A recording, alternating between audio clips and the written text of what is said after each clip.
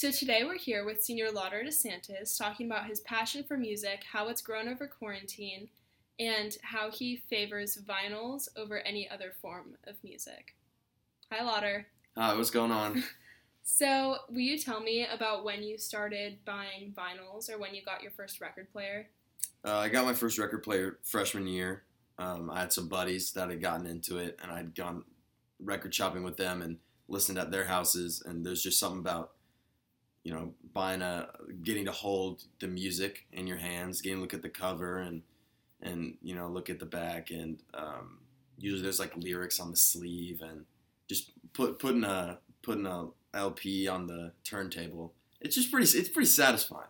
It's a good feeling. It's my favorite way to listen to music. Gotcha. How big would you say your vinyl collection is? It's really not that big. I think I only have like 60 records, and compared to a lot of people, that's relatively small. But when I go record shopping, I don't usually get like 10 records. I usually walk out with 2 or 3. Most of the time, I like to go to like the bargain bins or find those records that maybe they're kind of beat up, but the records are still in good condition. I found, because a lot of people just buy the new records, they're like $20. I found the Who's Next by The Who, which is a pretty, I guess, desirable album. A lot of people want that. I found it for $1 because there was a tear in the cover, but the record was in perfect condition. So I usually look for that sort of stuff. How often would you say that you go record shopping before COVID? Before COVID, I probably went, I don't know, probably once every 2 or 3 months. And how often do you go record shopping now? About the same. There was a while where I didn't because everything was in lockdown, but most record shops in the KC area are open again. Gotcha. Did you use your music as a way to sort of pass time during lockdown? Yeah, for sure. I think if you looked at my music that I listened to before lockdown and now, it's completely different. It's still, I stick to old music, but I think I've just gotten a lot more familiar with genres, gotten a lot farther into, especially like the decade of the 80s. I got into a lot with new wave and new jack swing, and I think I just found a new appreciation for music. Because what I would do is I would, this isn't with the vinyls specifically, but I think during quarantine, I went on a lot of runs. It was a way to get out of the house, especially in the beginning where everyone was still really cautious, about doing anything. And I would just turn on a new album on Spotify and just listen through that, or when I was mowing, or just stuff like that. Okay. Do you have a specific favorite genre?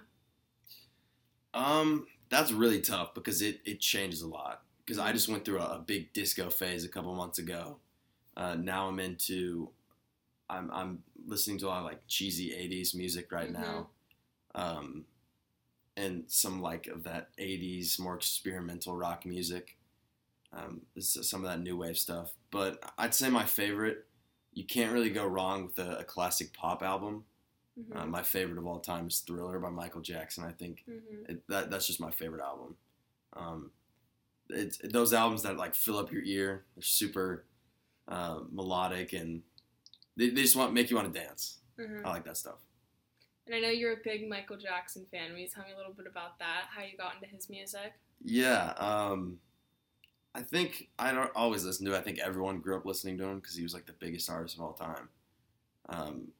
When at his peak, he probably still is, honestly. But I just, especially over early quarantine, I just started going through his discography, and I just got hooked. I listen to it all the time. I have his first LP, Off the Wall. His like first real solo one.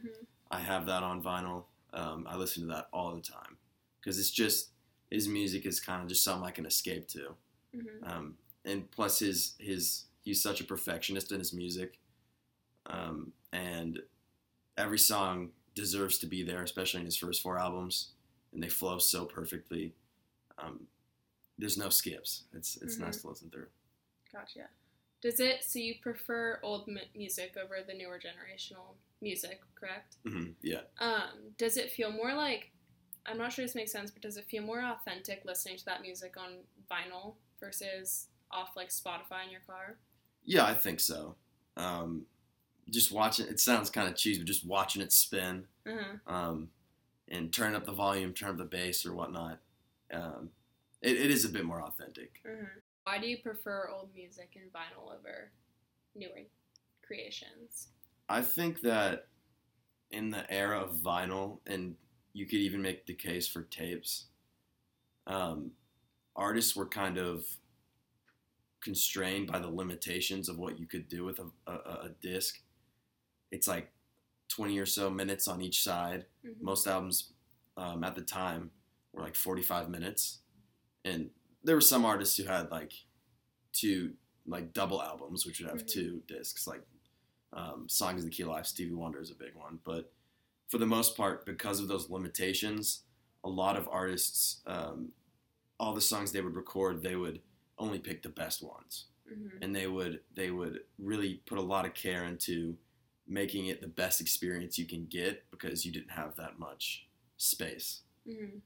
And so, and I'll bring up Michael Jackson again, but in his especially his first 3 albums, he recorded hundreds of songs for each album, but he only picked the very best. And like I said, put a lot of care into the sequencing. That's something I always like to focus on, especially there's a lot of vinyls I have that are just really easy to listen to because of the sequencing. Like, if that makes sense, you know what I mean by sequencing? Yeah. How this like end of each song flows into the start of the next one. Right. So like it might start in the high note and there's some bombastic crazy song in the beginning, but then it kind of slows down and there's the slow song and it builds back up. Just kind of like that. And I think nowadays in the era of streaming, it's less about the art, and this obviously isn't the case for all artists. There are a ton of great artists that are still out today, but a lot in the mainstream, these artists will put out these albums and they're just looking for streams. So they'll put out albums with like 16 tracks, 20 tracks, and they're pretty much throwing everything at the wall and hoping something sticks. And so by doing that, you kind of lose some of the art and some of the purity, I think, of old music. Gotcha. Well, thank you for talking to me today. Yeah, of course.